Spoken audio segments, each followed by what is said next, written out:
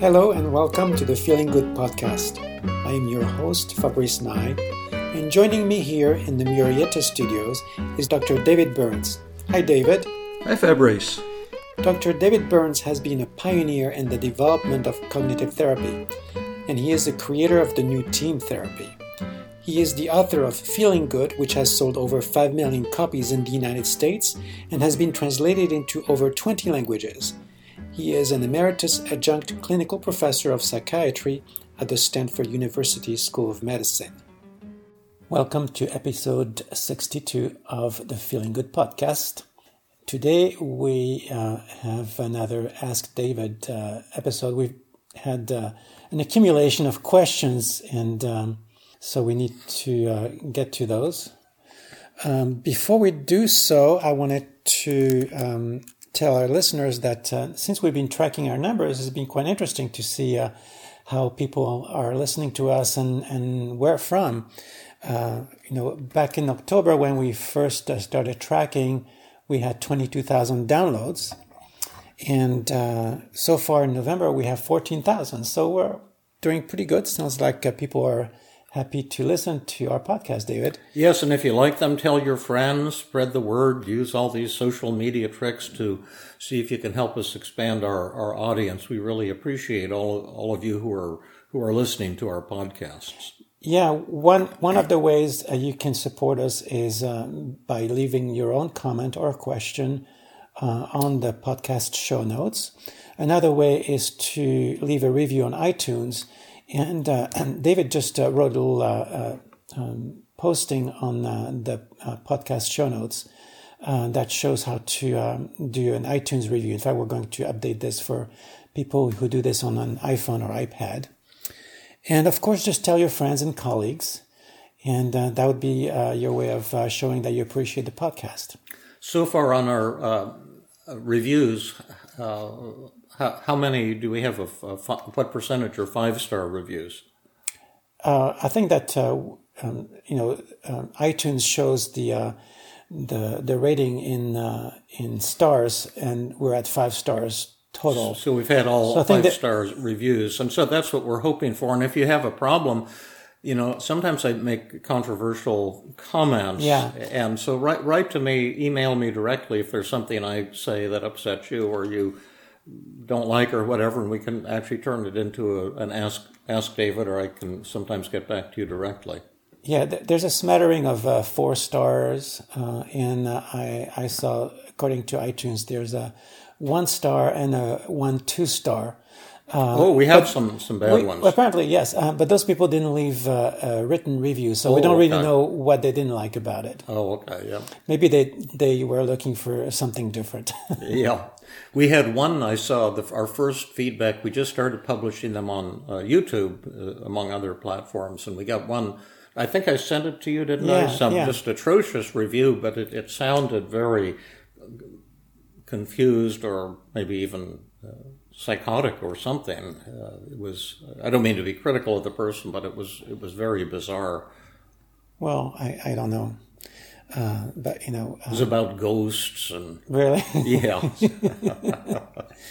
Yes, because now with the new system, the podcasts get posted directly on YouTube as well. So that's another way for people to find you.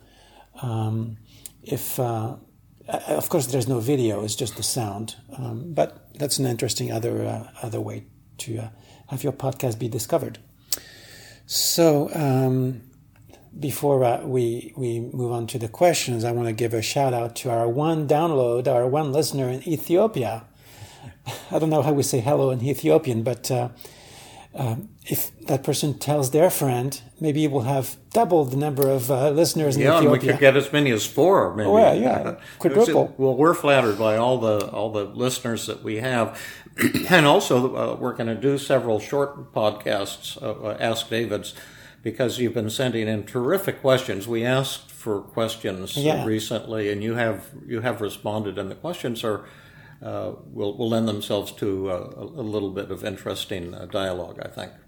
Great. So without further ado, here's a question from Robert, who says, I was wondering whether the 3 steps of effective communication 1. Empathize, 2. Disarming the critic, and 3. Feedback and negotiation would work when applying it with others who already know this technique? Well, that's a great question. There's actually 5 secrets of effective communication, and we're going to be doing a series on them. Yeah, shortly. We're about to do that. Yeah, we're going to do one per week. But the 5 secrets of effective communication, and they're in no particular order, are the disarming technique. That's number 1. Thought and feeling empathy is number 2. Inquiry is number 3. I feel statements is number 4, and stroking is number 5. And it doesn't make any difference if you know about them in terms of if someone else is also using them. One thing that people in our Tuesday group have been saying lately is what a pleasure it is to have a group of colleagues who all use the same concepts in communication. It really works better if you know these techniques. The effectiveness of these techniques will depend on your skill in doing them and whether you're speaking from the heart. If you're using them as techniques to manipulate someone, they won't be effective whether or not that person is familiar with the 5 secrets of effective communication. But essentially, the 5 secrets of effective communication are what the world's greatest communicators do when they're at their very, very best. So I understand that they're not to be used as manipulation or as manipulative techniques. So what should they be used as? What would be the purpose for somebody to use those techniques? The reason I developed them and learned them in the first place was because when I began practicing cognitive therapy, I think I was then and still am a very effective and creative technician. Even to this day, I create new therapy techniques almost every time I work with someone. But I felt that my interpersonal skills were below par. Like I had great technical skills, but I wasn't always developing that warm bond, especially with patients who were from time to time critical or oppositional or skeptical. And I still do actually. One of the best teaching methods is to have a co-therapist. And early in my career, there was a fellow from London, Sterling Morey, who came as a medical student. You've talked about him. Yeah, and he sat in with me, and he had very little skill in psychotherapy, but he was a very gentle and warm and empathic person. And I recognized right away that his interpersonal skills were far better than my own. And I said, I want that for myself. I want to add that to what I bring to the therapeutic process. And I really worked at developing and mastering the 5 secrets, and it really changed my life. So for the listeners, if you're a therapist, learning the 5 secrets can make you a vastly more effective therapist. And for all of us, learning the 5 secrets can help you develop warmer and more loving and more satisfying and more rewarding relationships with other people. But there is a price to pay, which involves the death of the ego giving up the need to be right, the need to blame, the need to constantly argue and defend yourself. And we'll get into that soon in our series on the 5 secrets. And we're going to do 1 secret each week for 5 weeks. Yeah. And give you assignments to practice during the week, so you can really learn the 5 secrets one at a time, and then after that you can begin to integrate them in a natural way when you interact with other people. Yeah, I hope we can really go into depth into those, because they're really important. We covered them in a couple episodes early on, but we didn't go into enough depth on it. People got all interested and excited, but you really have to practice them, and you really want to have a tremendous determination. It has to come from the heart to learn how to do those. Yeah. Well, thank you. And so we have next actually 2 comments from Avi, I don't know how you pronounce this, Avi probably. I'm going to do them in 2 separate sections because they're on slightly different topics.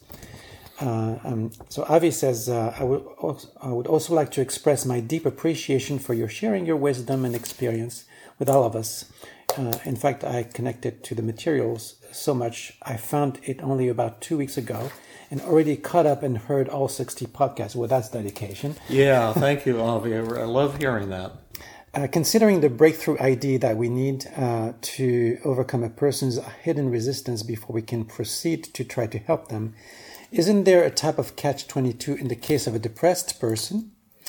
Since their primary weakness is that they've lost hope, if we position ourselves as the voice against change, they won't find within themselves the strength and perseverance to overcome our challenge, since that's the very fiber of their current weakness. In other words, I'm challenging them in their weakest and most vulnerable place. I love the language this person is using, and this is a great question, really. Well, yes, this is perhaps, to my way of thinking, one of the biggest issues in all of psychotherapy, the whole issue of hopelessness and how to motivate the client. When the loss of motivation is central to the depression that they're struggling with. And when you're using paradoxical agenda setting, you're telling them, well, maybe you're right. So yeah, exactly. How do we get out of that? Exactly. Well, part of it is the outcome resistance and part is the process resistance. In the next question, we'll deal with outcome resistance. Yeah. But I'm going to deal in this one with process resistance. And process resistance means that the patient might want to get better, but doesn't want to do what he or she has to do to get better. And my research has documented a powerful impact of doing psychotherapy homework on recovery from depression. And so at my clinic in Philadelphia, I published a number of articles in top psychology journals that the essence of it showed that of the patients who did at least some psychotherapy homework throughout the treatment, the prognosis for improvement or full recovery was overwhelming. And of the patients who refused to do self-help assignments, very few, if any of them, improved or recovered. A lot of them just deteriorated and dropped out of therapy. So it's probably the most important causal factor in all of psychology and psychiatry. It's the biggest causal factor on recovery from depression is getting patients to do something to help themselves between sessions. And early on, I tried all kinds of techniques to get my patients to do the psychotherapy homework. Aaron Beck had developed techniques that he suggested. Albert Ellis had suggested techniques that he had developed, but none of these techniques were effective. I tried literally 50 ways to get patients to do their psychotherapy homework. Of course, some did, half the patients did. Yeah. But the patients who didn't really they didn't seem to want them.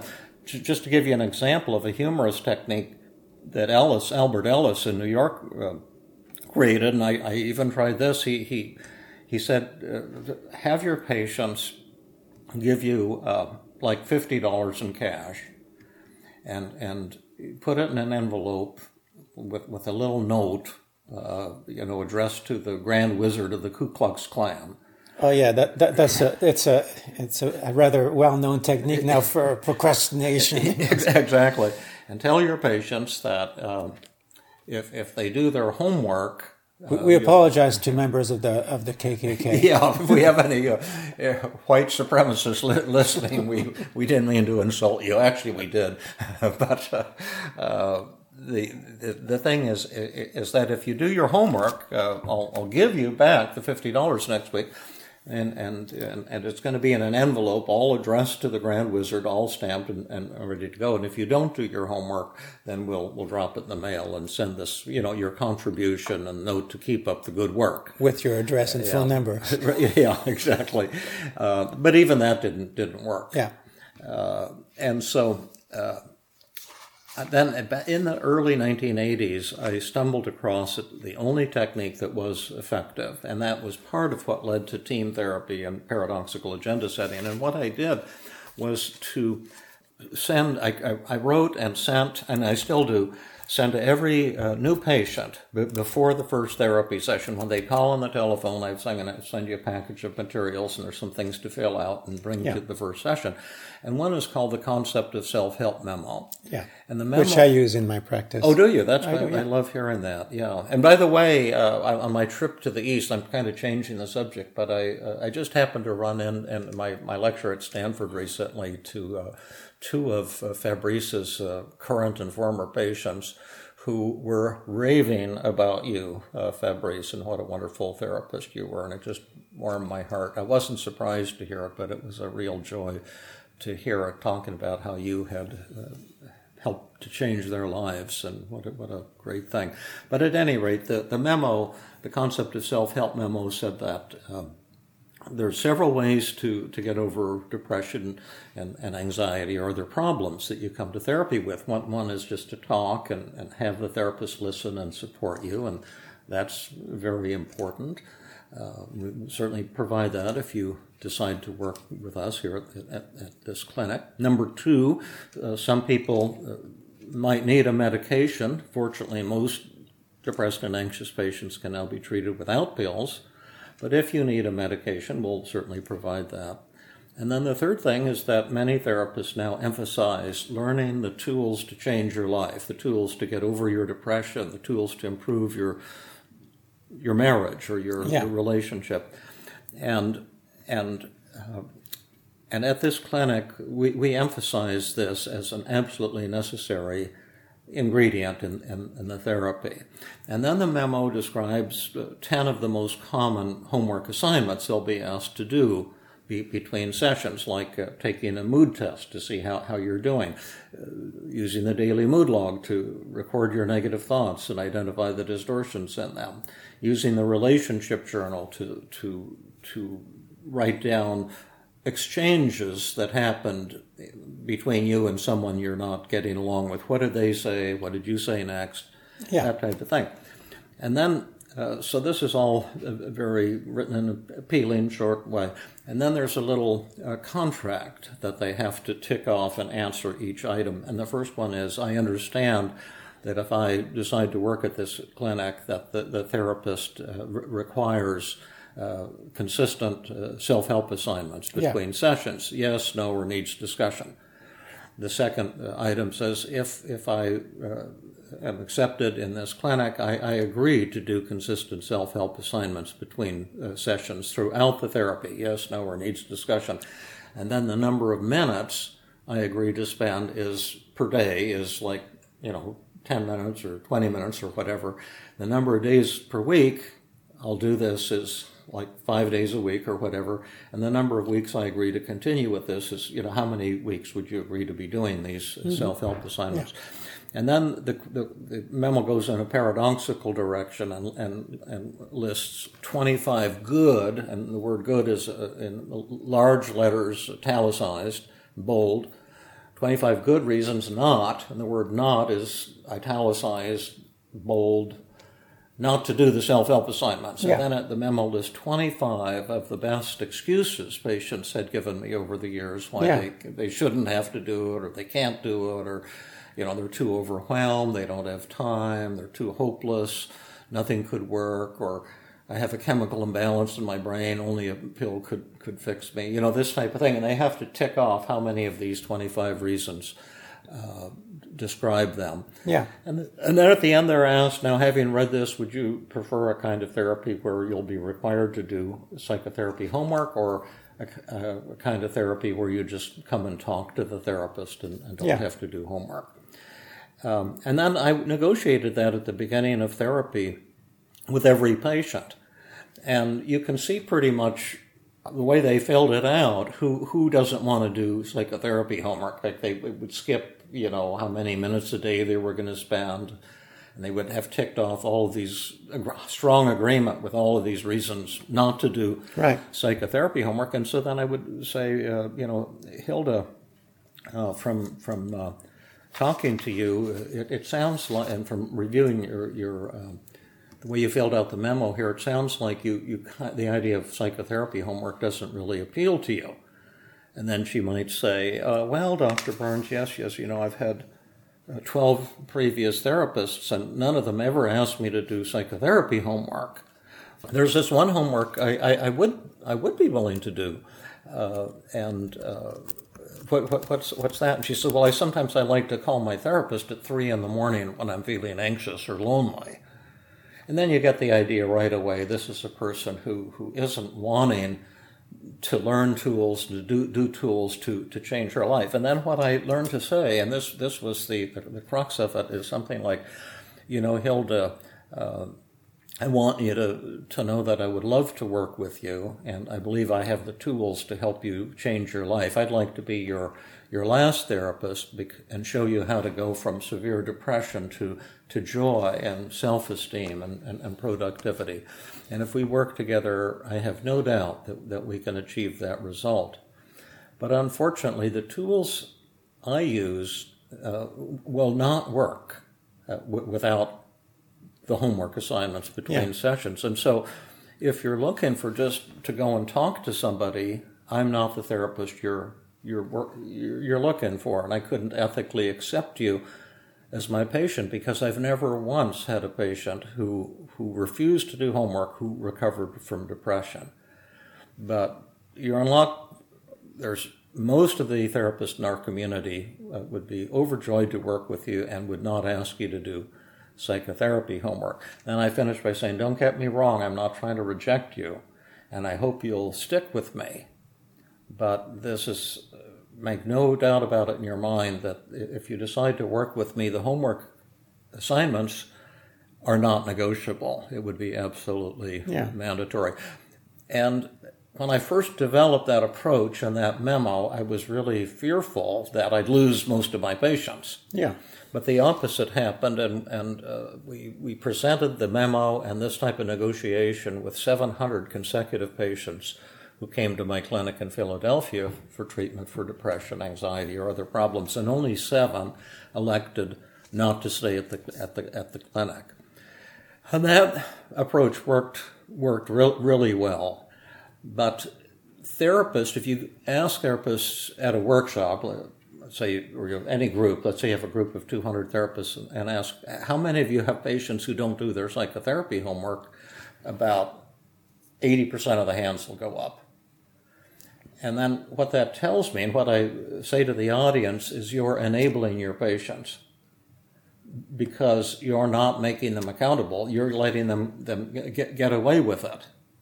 It's kind of like a mother who says, oh, Johnny, you have to come home at 10 o'clock tonight from the party, but I know you won't, type of thing, kind of giving the subconscious message that they can get away with it. And I find that therapists are afraid to make patients accountable, but that approach has been tremendously effective, and it's the only approach that's been effective. Yeah.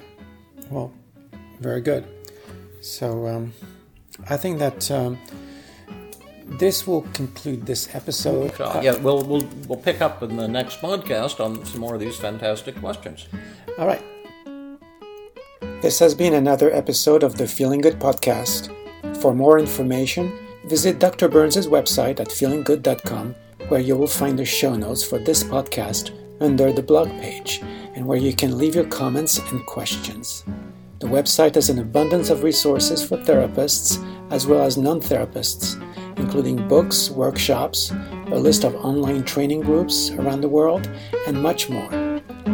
Theme music is Gypsy Jazz in Paris, 1935, composed and performed by Brett Van Donsel. I am your host, Fabrice Nye, and I invite you to join us next time for another episode of the Feeling Good podcast.